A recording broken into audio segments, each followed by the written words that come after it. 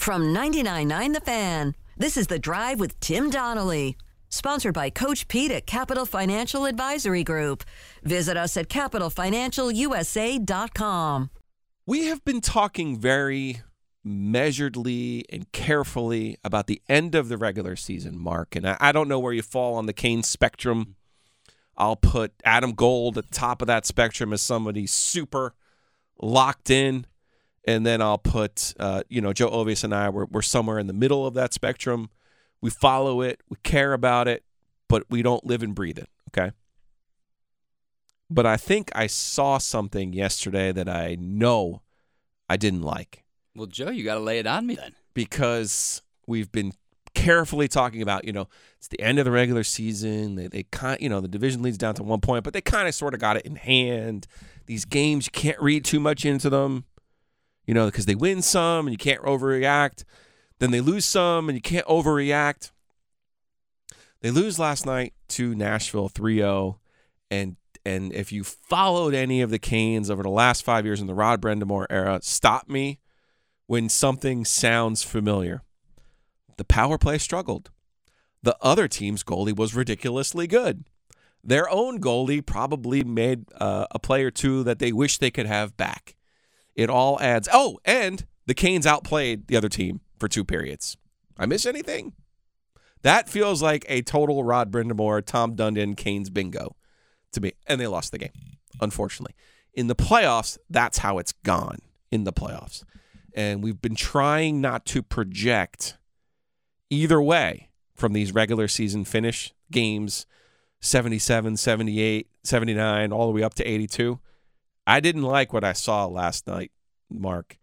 And I feel like I saw both the past, in this case, UC Soros, they played them in the playoffs 2 years ago. He was outstanding. Remember, they made them work. The Predators made the Canes work in the pandemic season playoffs.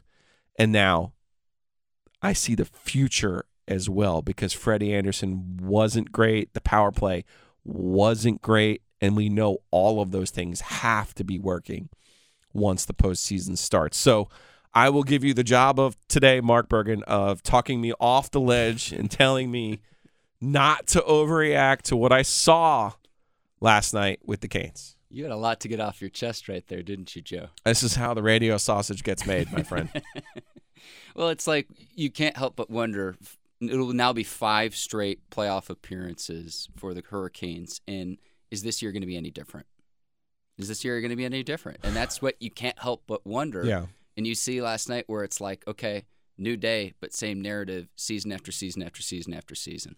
I think, in fairness to the Canes, if they win into this postseason healthy and with a full complement of forwards, I would say to you, I really do believe it would be different with Andrei Svechnikov, with Max Pacioretty.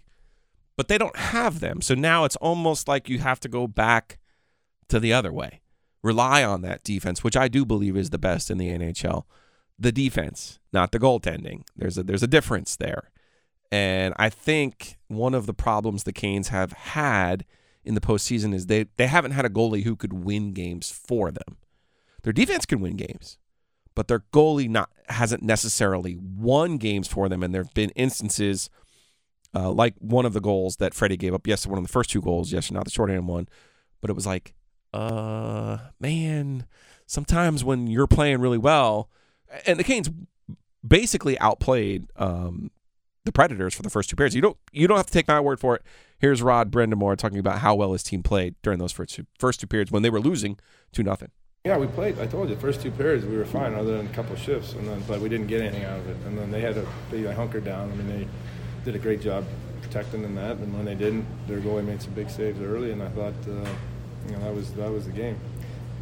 We have tremendous respect for Rod Brind'Amour on this program because Joe and I both covered him when he was a player here. Obviously, when you're the captain of a Stanley Cup winning team, his work ethic is well renowned. And he's also a guy who was an assistant coach in the dark days of the Canes. Mark, I don't think you were here in the market. And it was actually a kind of bold move by Tom Dundon to give him the job being on the staff.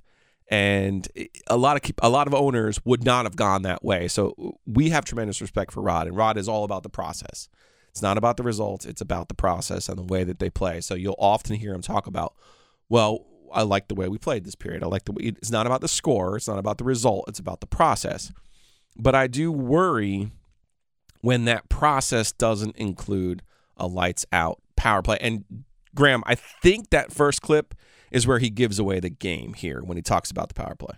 2 gaffes, and it cost us. And we got behind and then just couldn't find anything. But the first 2 periods, we actually played really well. We just power play there. That was a bad read. We gave up an odd man rush, and then obviously kind of a weird one. We banked it in, and then we got behind, and then never got it going. So, Mark, you're celebrating 1 year at WRAL. Yes, sir. You have an interesting perspective then on the Canes because it's not baked into us remembering Rod as the player, us remembering the dark years of those 10 years. You only know the Canes as a front running playoff team that is pushing for the cup. And Joe, you're in my brain, which is a dangerous place to be.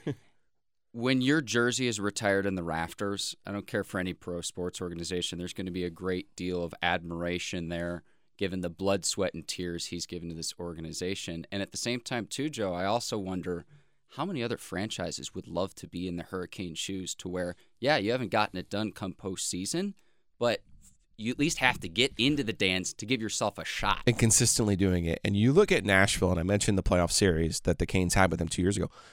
They're a completely different team other than Saros, right? They've basically traded, and even this year at the deadline, they traded everybody. Like they were like, okay, fire sale, here we go.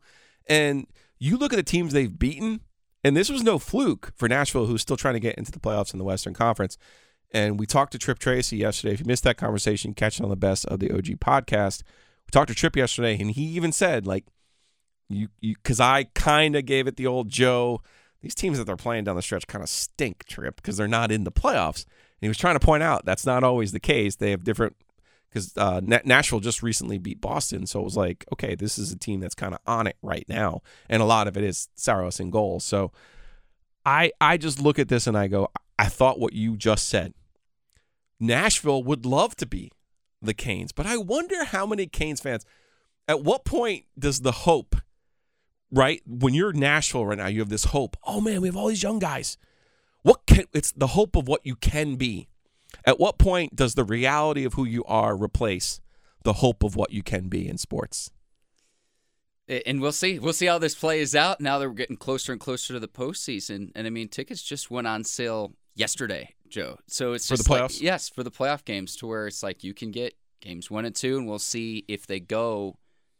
If they're going to need in a best of 7 game series and a 2-2, 1-1-1 format, you would hope that you get that home ice advantage that PNC Arena can provide.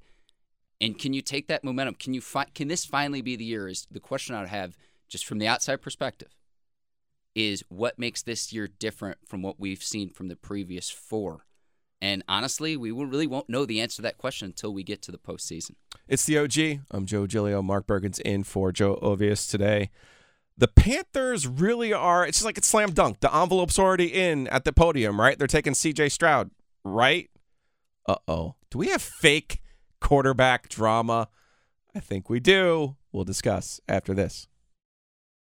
Are you ready for the big game? At The Designery, we can help you arrange your kitchen in the perfect way to feed everyone coming over for the big game. I'm Dana Merrill, the owner of The Designery in North Raleigh. And I am True Merrill. I am the project manager. The Designery is a lovely kitchen, bath, and closet remodeling company. We do pretty much any of the utility spaces in your house. If you want to store things in your cabinets, if you want to work on things on your countertops, if you want to have a floor that can get wet or muddy, we're the place to help you fix your home up. We are the Designery North Raleigh, located at 3030 Wake Forest Road in the Holly Park Plaza. We would love to see you, or visit our website at thedesignery.com.